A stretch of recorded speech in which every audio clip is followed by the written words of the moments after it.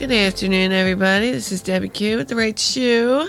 The Right Shoe is a podcast about all things strange and unusual, especially in reference to a death. Today, I'm going to be talking about a case that is not only fascinating, but it is mind-blowingly large, and there's a lot of material. So I'll have to start right away, and I will tell you that it almost makes me nervous doing this case because it is so large. There's just so much information. It's just me, little old me. This is the case of Steven Stayner and his brother, Cary Stayner. Before I started it, I'd always known about Steven Stayner, always. It was listener requested by Melissa. Hooray, hooray. And I said, okay, and then I looked at it and I was like, oh my God, I forgot about his brother. I mean, it was just crazy. Now, but I kept calling him Corey, but I think there's a reason for that, and I will get to that reason in a minute. But it's Cary, like Cary Grant. The Right Shoe is a podcast, like I said, it's well into its third year. I try to get them out as much as I can. This one was particularly tough. Okay, so let's start because it's going to be hours long, and it's so late already, and I've been crocheting this rug. It's gorgeous, but that's taking me a lot of time. It's going to take me about another 6 months to do because it's big. So, it's just been a lot. I tell you, I got sober for a total of 15 months now, and I feel fantastic, but I am so involved with things. It's really been tricky. All right, this is the story of Steven Stayner and Cary Stayner. And if you don't know the story, oh my lordy, it is freaking unbelievable. All right, so Steven Stayner, he was born April 18th, 1965. He was born in Merced, California, and he was one of 5 children. He was born to Delbert and Kay Stayner, but they call him Del, the father, and he was one of 5 children. Now, the 2 youngest girls was Jody and Corey. That's where I think I got the misinformation when I kept calling Cary Corey forever.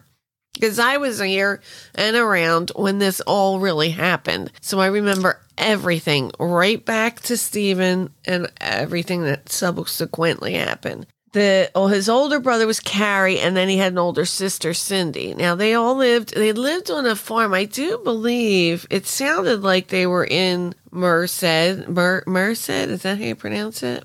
Yeah, Merced County. And it sounded like they were in the same county, but they were in this big, huge farm at first, huge, and a ranch. And Steven would follow his dad, Del, around, and they were really close. But then they had to move for some reason, and then there was a smaller, it was just a regular old house, and they went from having this huge ranch to a small yard. And I mean, even with me, I always grew up in the city, so we never had much of a yard, but I remember we had yard enough that when I had to move down to Kensington at one point, just for a little bit of time, and I was with my kids, it sucked because down there, the backyards I'm talking, you got a little tiny patch of nothing. And it sucked because, I went from the kids running around at night catching lightning bugs to you really couldn't go out. I mean, if you could, but it was just cement. It just sucked. So Steven did not like this. It was upsetting to him. He was always kind of doing little naughty things, but he would get in trouble for it. His parents were instilling in him, do not go to a friend's house without calling us, and do not, this was the 80s really was the beginning of stranger danger, because I was a 70s, 80s child. I grew up in the 80s, but I was around in the 70s long enough to remember that I don't think, in the 70s, man, we stayed out till late, and there was never issues, but come in the 80s, that's when my mom started saying, watch what you're doing. There's people out there that, so stranger danger did start, I would believe, around the 80s. Not so much in this, I don't even remember in the 70s ever being told that I couldn't go. I used to go to the woods by myself. I mean, it was just so safe. nothing happened. There was, if you were, gosh, I remember being lost in a store one time, like two guys or something, and people would just be like, oh, bringing you back to the cashier, chuckling about, oh, look at this silly little girl. It just wasn't so ominous and scary. Okay, so then, they moved here. He was very close to Dell. It was a nice little life for the kids in the beginning. I guess one day when he was traveling home from school.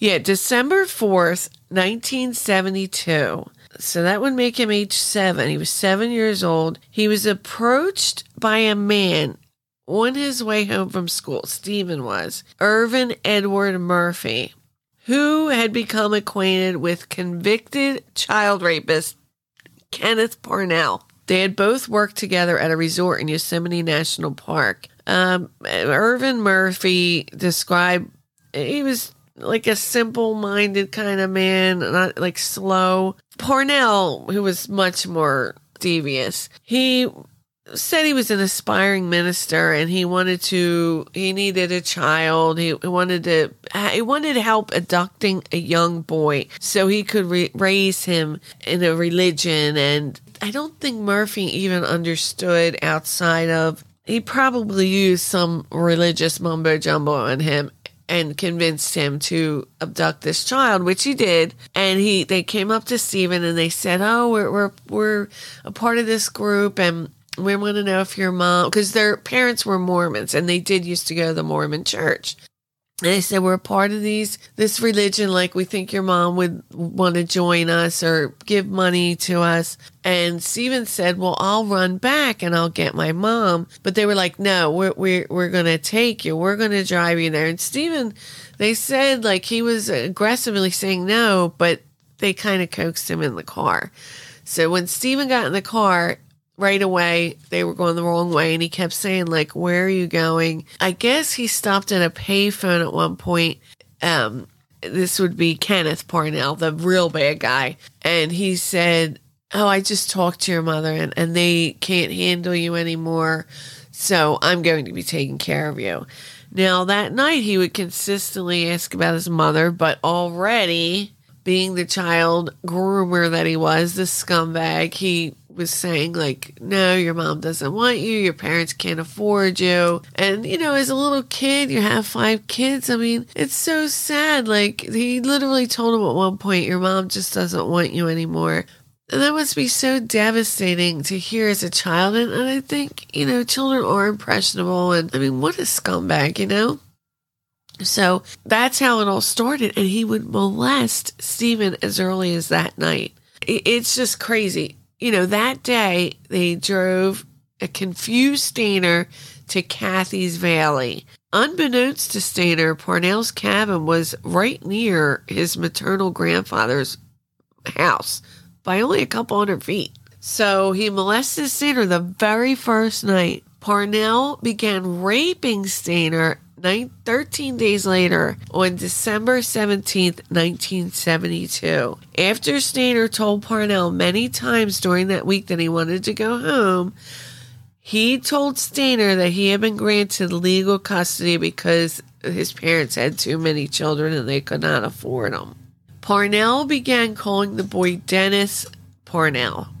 He kept the middle name Gregory, which was his real name, and he enrolled him in several schools. And it's true. I mean, I do remember even in my grade school, like, people coming in and out of schools. And then I think back and I'm like, God, were those kids, like, what was going on there? I just remember this one girl, Trisha. She was like heavy set and people used to tease her. And one day we went over her house to look at these kittens. And I remember her dad was like flipping out that she had brought, and nobody ever wanted to deal with this kid. So the fact that she had friends, you think the parents would have been like, oh, instead the dad was freaking and they lived in this really scummy apartment. And I often wonder what the hell was going on there. You don't know. It was weird back. The 70s were a strange time, but it was a lot easier to get away with stuff like this. So he was able to get him in school, no issues. They never even questioned it. They just figured Parnell was his dad. One of the few positive aspects in Steven's young life is he was able to have a dog that they named Queenie. This had been given to Parnell by his mother, who was not even aware of Steven. Steven held on to the dog. So he was in school. He lived in locations like Santa Rosa, Campeche. I'm not sure how you pronounce it. It's spelled Comptche. The consonants word. No vowels. So Campeche, I'm going to put it. I have no idea how to pronounce it. Campeche. I hate that I don't know how, but it's Compt. Early on, he allowed Steven to drink at a young age and come and go as he virtually pleased. I mean, I know this sounds weird, but, he was molesting Steven, which is freaking a nightmare and horrible. I don't want to say Steven got used to it or anything, but I think young kids, as bizarre as it sounds, adapt to things quickly. And he was drinking, smoking, coming as he went and pleased. And I think that really, how do I put this without seeming like I'm not sympathetic? I just think as a young child, it just really warped Steven's mind badly. It was like, okay, I have to do this, but I'm kind of do whatever the hell else I want. Not that that was good in any way, shape, or form. As a young kid, it really must be tough. So this is how he was living. And that's it. An adult Stayner remarked he could have used these because Parnell moved from one menial job to another, and sometimes he had to leave home, leaving Steven unguarded. Steven said, I could have easily left, but he was, not only did he at this point kind of think his family didn't want or need him, but he thought, well, what the heck, I don't even know how to get help. What does he do? What do I say? He's very confused. I mean, this kind of be really confusing. He did have the dog Queenie. And also a very strange aspect of this whole kidnapping thing. There was a woman for about 1.5 years. There was this woman, Barbara Mathias, lived with Parnell and Stayner. According to Steven, Mathias, with Parnell, raped him on 9 occasions as a child of 9. In 1975, on Parnell's instructions, she tried to lure another boy into Parnell's car. The attempt was unsuccessful. And Mathias later claimed to have been completely unaware that Steven had been abducted. But that is so freaking disgusting. You don't think this kid... I mean, he was obviously extremely underage. Steven, even at this time. At this time, what was he? He was... Yeah, he was 10. Come on. You don't know he's not supposed to be there? It's maddening. As he entered puberty, I guess Parnell thought, he was getting, of course somebody got shot around here, so now there's massive helicopters flying about. As Steven got older, he didn't really know what to do because Steven was becoming not so attractive to him, which is so disgusting. He began to look for someone else to abduct. On February 14th, 1980, Parnell enlisted a teenage friend of Stayner's, of Steven's, named Randall Poorman. He enlisted him, he gave him money, drugs, and said, listen, can you help lure this kid in? So he agreed, and they kidnapped 5-year-old Timothy White in Ukiah, California. Now, the kid was obviously freaked out, and Steven saw this, and I think it reminded him of when he was a child. And because also Goofball, started telling him, Kenneth Parnell started saying, oh, your parents don't want you and all this. And he started hey, that's what he told me. So he started realizing, maybe that wasn't true. A lot of feelings going on. And he was like, look, he is not going to do to him what he did to me. So he was hell-bent on getting Timothy White out of there before he got molested. On March 1st, 1980, while Parnell was away at his security job, Steven and White hitchhiked 40 miles. Because they couldn't find, originally they started looking for Timothy White's home, but they couldn't find it. So they went to a police station. Now, he told Timothy White to go in and tell a story, which I guess he might have tried, but he came running out. So Steven had to go in with them, and the cop was like, well, who are you? I mean, and this is where that movie came from. I remember the movie came out in the 80s, and he says, I know my first name is Steven. So he said, I think my middle name is Gregory and my last name is Stayner. They go to the Stayner house. Now, the mom is on the floor when they knock on the door because she thinks they found his bones or something. This is 7 years later.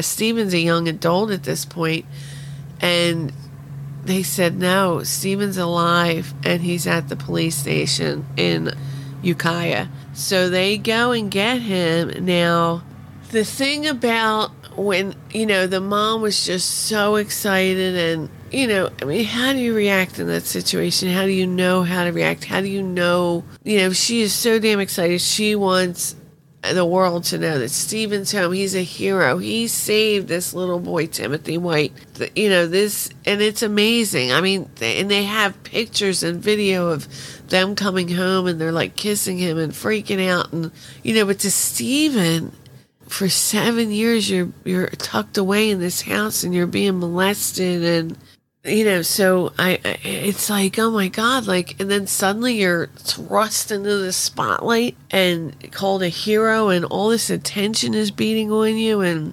as anybody knows, fame is weird. Fame is, I'm sure, I don't know, some people might like it.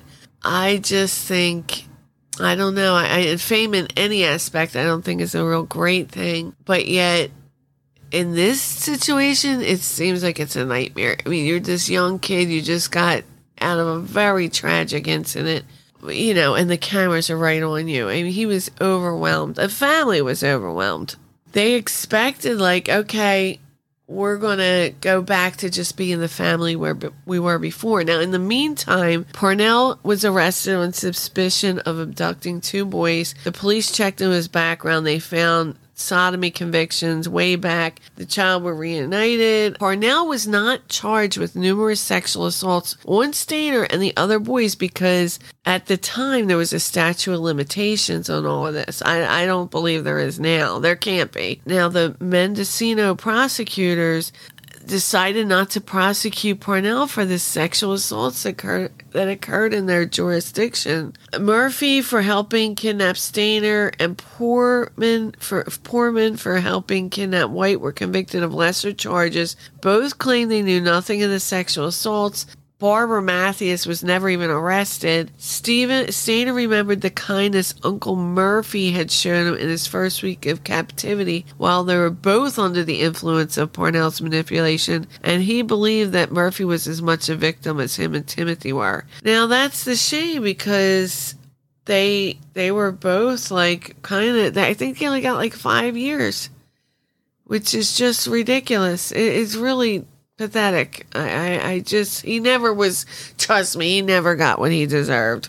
Let me see. And what ultimately happened, so Parnell wasn't really, he was arrested again for so why he didn't get convicted for Steven Stayner so much, he kept doing what he was doing. He's a child molester. They never change. Me and my sister were talking about this. You should just shove them in a hole somewhere because they're never going to change. Once a child molester, always a child molester. It's a sickness. They need to be removed from society. Put them on an island. Do something, but get rid of them. They're scumbags and they'll never change ever. He didn't. He ultimately died while incarcerated at age 76, January 21st, 2008.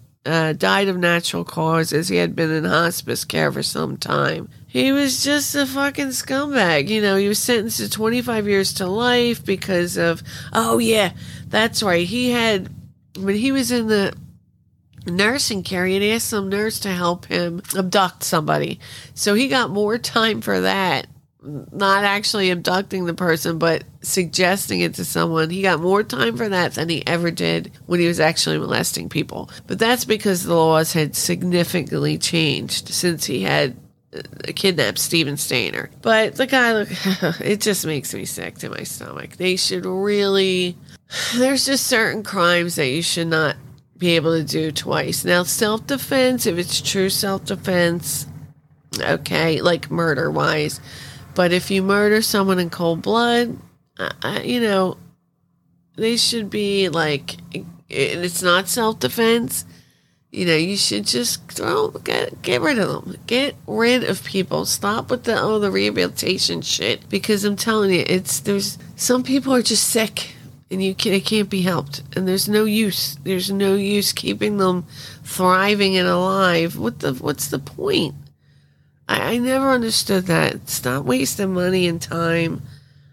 But the laws are so convoluted now, you get these lawyers that can double talk and they'll get people at anything.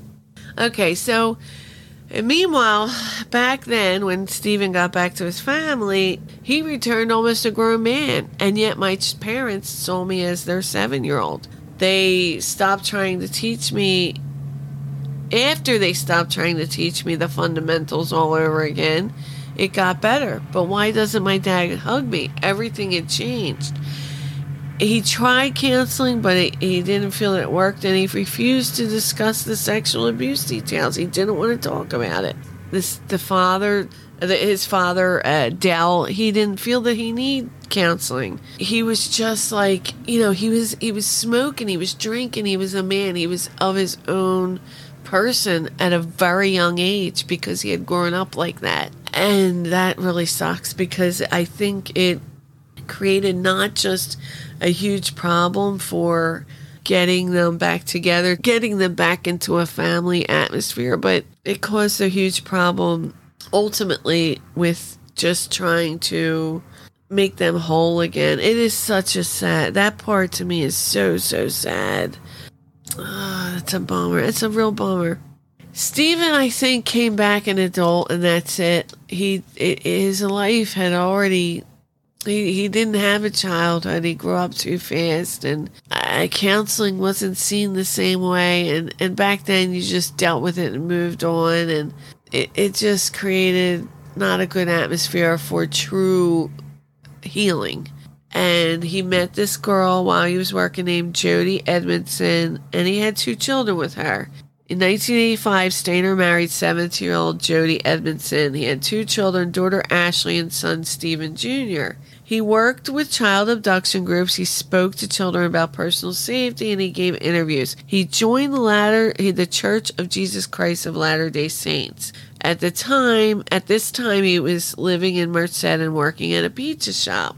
His wife did say that there was just demons in Steven that really he could never get rid of. It was a shame. I do totally remember in 1989, because I had followed the Stayner story, in September 16, 1989, Steven was driving home from work on his motorcycle, and a car hit and ran. The alleged driver was later identified by witnesses. 500 people attended his funeral, and Timothy White was a pallbearer. But yes, Steven Stayner sustained fatal head injuries and died on September 16, 1989. No karma came around and made his life bright or twinkling.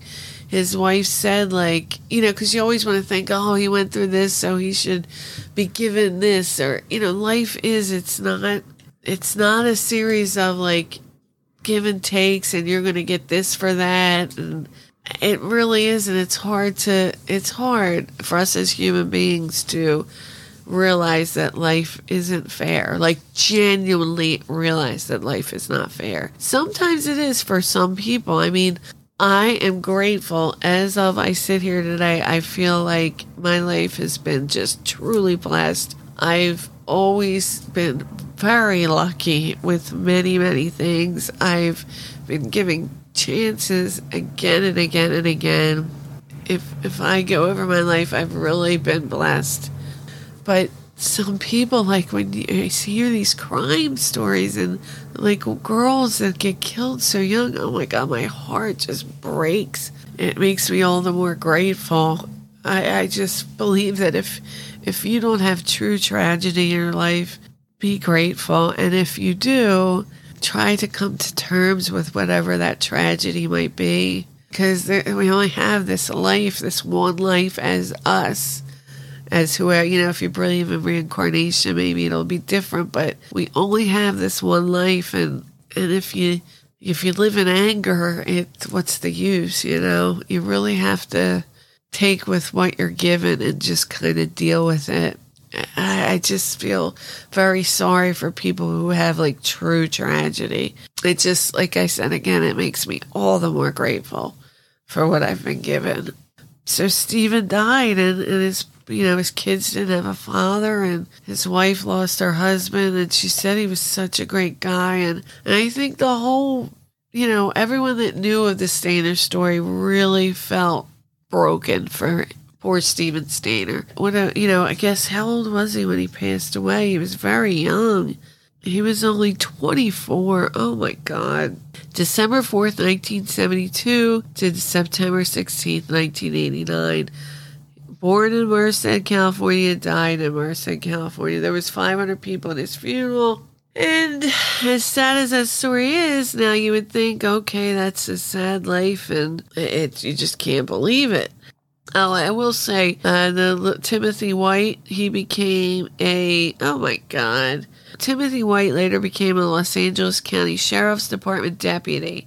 He died on April 1st, 2010 at age 35 from a pulmonary embolism. Nearly 5 years later, on August 28, 2010, a statue of Stayner and White was dedicated in Applegate Park in Merced for them.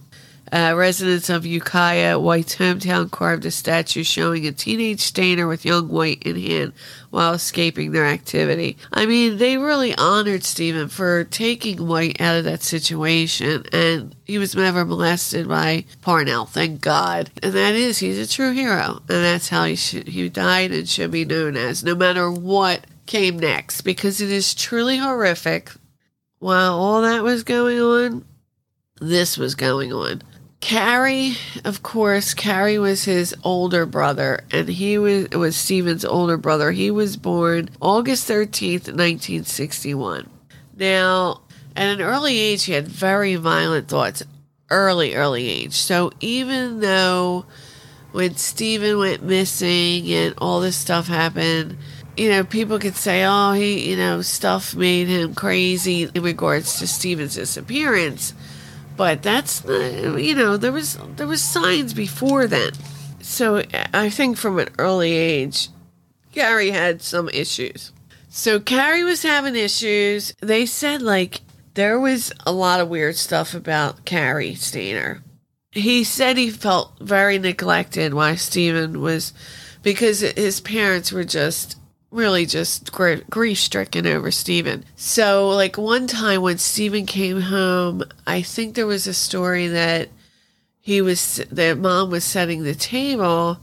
Literally, she forgot to set the table for Cary, and Steven brought it to her attention. She was like, because their attention was so focused on Steven. And they were the two boys in the house. The other children were girls. So Cary really became somewhat of a just forgotten illusion. Cary Stayner, there was a couple of inferences that girls that came to the Stayner house said that Cary would always stare at him in a very creepy way. He just was a creepy guy. People called him a creepy loner. He loved his brother, and people remember him as a nice guy, but he was quiet. He was a good cartoonist. He did draw a lot of really cool stuff. It says he seemed as though he had a compulsion with trying to get close to women or be sexual with them, but he was unable to develop any sort of interpersonal relationships with them. The contrast between the two brothers is surreal, says one Sean Flint, a journalist who wrote about both Stayner and both Cary and Steven for this, I guess, an Esquire magazine. Cary would get upset. He heard stories about him wishing that his brother would come home, but when he did, it became confusing because his brother was getting all this attention, his parents' attention. Also, he would actually have to wear a hat because he would get trichotillomania. It's a disorder when you start pulling your hair out of your head, your eyebrows, everywhere. And he had this, and it was so bad that he had like spots of baldness, and it was bad. In several pictures, you do see Cary wearing a hat because this trichotillomania was so bad at one point. And then after high school, Cary seemed a little lost, like he didn't know. He would take refuge in nearby Yosemite, where he would drive in there and get lost in nature. Whatever demons were clamoring around in his head, he would get rid of by smoking pot or swimming naked or just trying to get away from society, drawing his drawings. He actually got a job as a handyman at the Cedar Lodge in Yosemite, when he should have been seeking mental health treatment, because not only, and it just seems to go in line with Steven, like not only was he, it seems like the whole family wasn't ever treated properly for what happened to Steven. And then you have Cary, who obviously, even at a young age, they said it wasn't just because Steven was missing and then he came back and became like a hero. It wasn't even just that. Cary always had these feelings of violence inside him.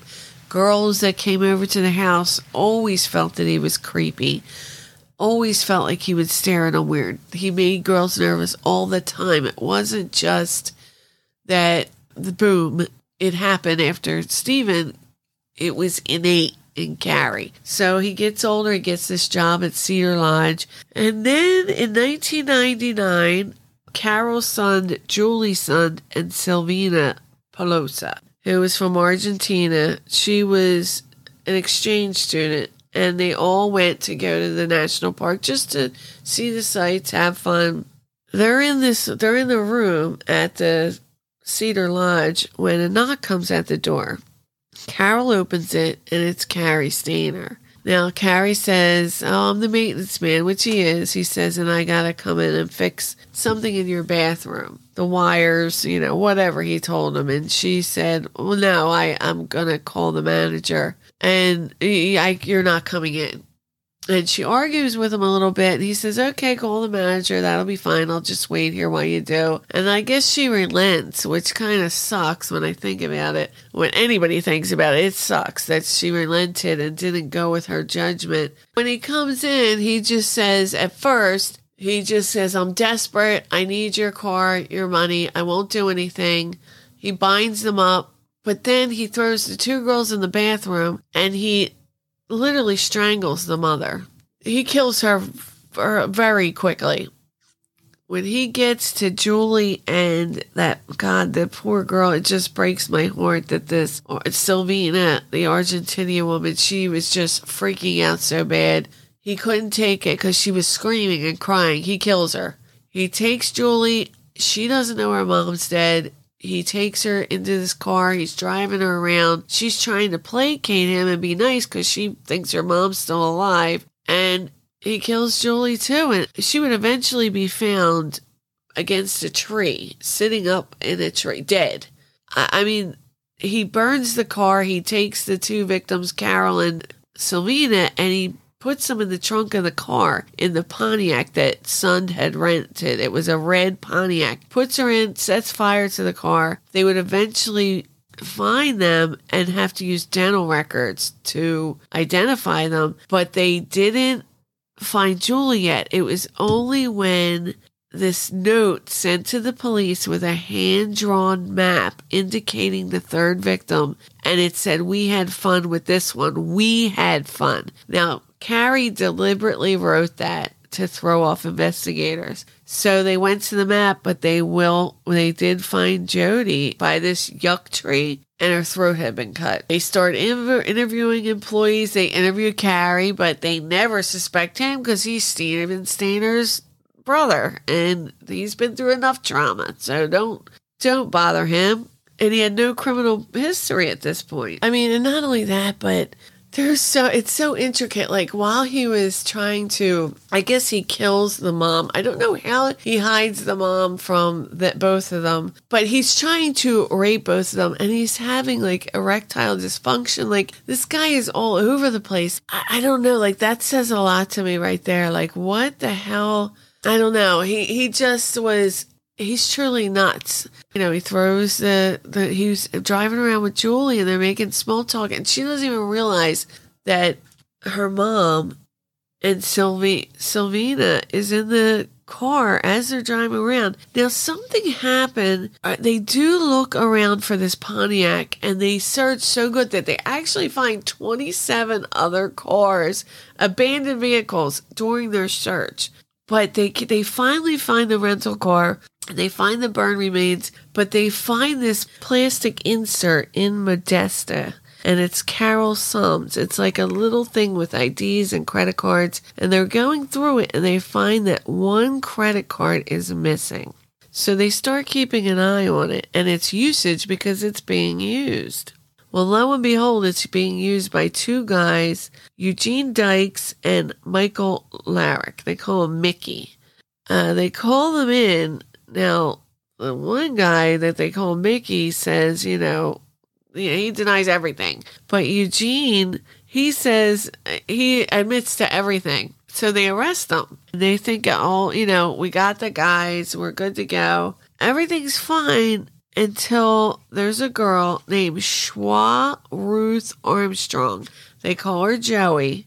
And she works at Yosemite. She's a very, happy-go-lucky kind of girl. She's leaving. Her dad even says that night, please be careful. But she says, oh, Dad, they were caught. I don't have to worry about anything anymore because everyone believed they were caught. Well, that night, she packed up. She was ready to go. But here comes Cary, and he has a knife. He, overpowers her. He gets her in the car. She somehow gets away from him. She takes off running, but he gets her again, and he is a pretty big guy. She's tiny. He kills her. Not only does he kill her, but he decapitates her. When the police find her, she doesn't she was supposed to go on a trip. She never gets there. I think she was supposed to go to Sausalito, but she never made it. When they go back, they go to where she lives, and they find the struggle. They find broken glasses. Her door's partially open. They know she was abducted. They eventually find her headless body with her head about 40 feet away from where her body is. I mean, it's just unbelievable. She had probably been murdered on Wednesday, July 21st. She was seen that day. She never made it to Sausalito. When she did not appear, her would-be host phoned the police, found her car in front of her cabin, packed for the trip. There's nothing they could have really done. I guess when they were talking to Eugene Dykes and his friend Mickey, their story just didn't make sense. It just wasn't matching up. So they kind of knew that it wasn't, Lorwick, they were kind of realizing it wasn't them. They're going through all the evidence, and they said there was a 1979 blue and white International Scout, which Cary has one of. So when they interview Cary, they take pictures of his tire marks with the tire marks that was near Joey's, and they're remarkably similar. So he's starting to get nervous. I mean, they detained him for questions. They had let him go. Stayner's apartment was searched. They're starting to realize that that's their guy, but they still don't know for sure. Wow. I mean, they really, he goes to this Laguna del Sol nudist colony, and this woman starts talking to him, and he says, all these police are up my ass about these murders. And she tells a manager at this nudist colony that he's there, and he's talking about the murders. The manager saw the story on the television, recognizes Stayner's photo because they still want him for questioning, and they couldn't find him. Agents descended on the colony. There was 3 FBI. Let me see. There was three There was 3 FBI agents and 2 sheriff's deputies that come in, and Stayner's eating breakfast. Now, he holds his hands up, which the one guy said was weird to him because they just wanted him for questioning. But on the way, when they got him in the car, he was in the back. And the one guy, it was one detective. I don't think it was Agent Christopher Hopkins, but there was a couple that just said they had a feeling that it wasn't the 2 guys. Agent Jeff Reinick, he was the one. He takes Cary to the headquarters to talk to him. And he was the one, Reinick said, I just never thought that it was these 2 goons, the meth heads, Eugene Dykes, and his friend Mick. He said, I just didn't think it was them. He said, and Cary, when they're driving back, he just starts spilling the beans. Like, it just starts coming out. So he basically confesses, which is really insane. I mean, it blows people's mind. And when this came out, I have to say, when they first said that Cary Stayner was the serial killer, I'm thinking, I just didn't, I don't know. I don't want to say I thought they were exaggerating, but it just seems so unreal. I can imagine that it was really hard for them to believe Cary had anything to do with this. They said, like, in regards to Joey, could they have done anything to prevent Armstrong's killing? They believe that they did everything reasonable that they could have.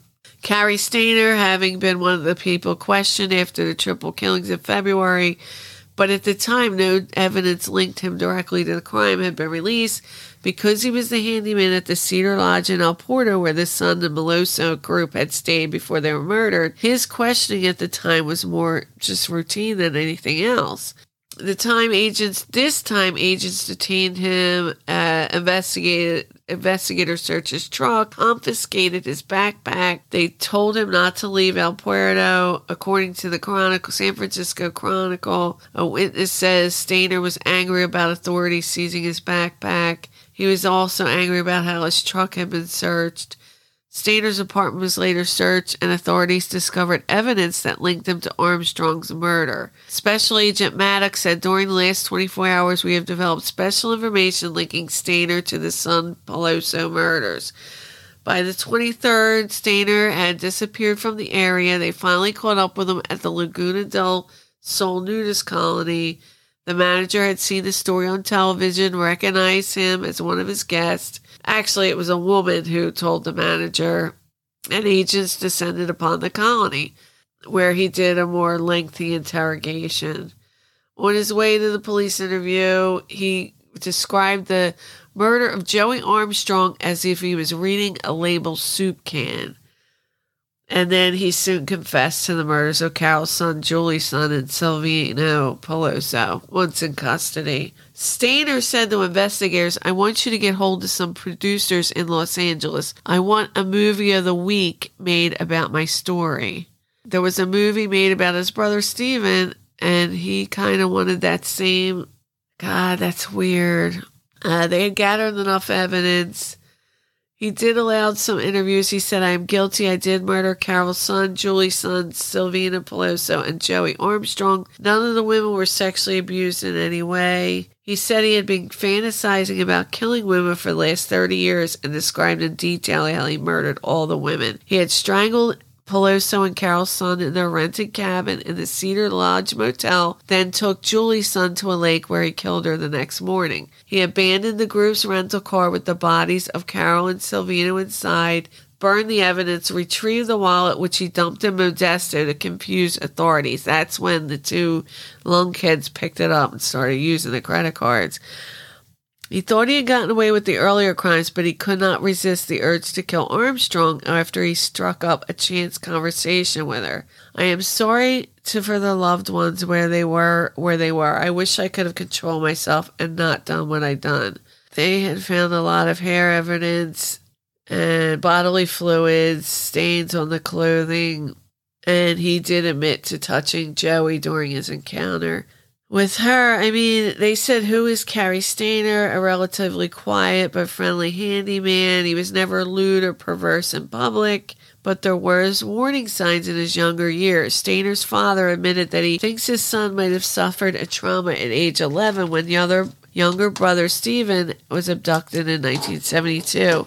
At the time, Steven had been forced to endure sexual abuse by his kidnapper, and who he finally turned into the police. But says Delbert, puberty-age Cary endured some emotional hardships because of that incident.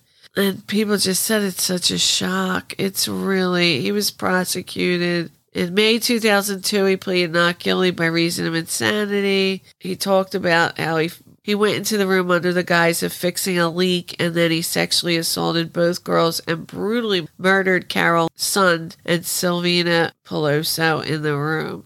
He then carried Julie to a vista point near Lake Don Pedro, pledging his love, and then cut her throat as the sun rose. The issue was no longer who committed the murders, but whether he was sane. He was already serving a life sentence for the murder of Jody Armstrong. Wow. They cut their clothes off. How frightened they must have been. I'll see what... Ultimately, I think he's still incarcerated, so I'm not sure how much time he specifically received for Carol's murder with her daughter, Julie, and Argentina Peloso, but I think... altogether, it's 2022, 23, and he was convicted in 2002. So he's going to be in there, I think, the rest of his life. They're not going to let him out. They said a woman named Lena learned in 1999 that her mother, her sister, and her had nearly been murdered by Cary Stayner. Her mother had been dating him, and he decided to kill them on Valentine's Day. His attempt was foiled when other people were at the house at the time he planned to commit the crimes. They said he loves his brother, Steven, who, had such hardships. It's a lot. It's a lot to go over. There's a lot of material in this. I implore you to go, research this as well, just because there's so much, you could go on and on and on and keep researching and just find new stuff. Even as I'm looking up little tidbits, it just goes into it's a rabbit hole. It is unbelievable that, you don't think, oh my God, this family has had so much trauma. It cannot possibly be Steven Stayner. It can't be Cary Stayner. I mean, his brother was kidnapped. It just can't be him. And then and I don't think that's what led to it. It seemed like Cary had a lot of complaints growing up that he was creepy, that he had thoughts of violence at an early age. And maybe his brother being kidnapped kind of suppressed that for a while. More than anything else. Maybe after it all was over, then it just became like a cork, like an exploding bottle, it just can't hold it in anymore. But I hope I did it justice. It's late. I gotta get out of here. This is Debbie Q with The Right Shoe. Love you guys, and I'll have something for you ASAP.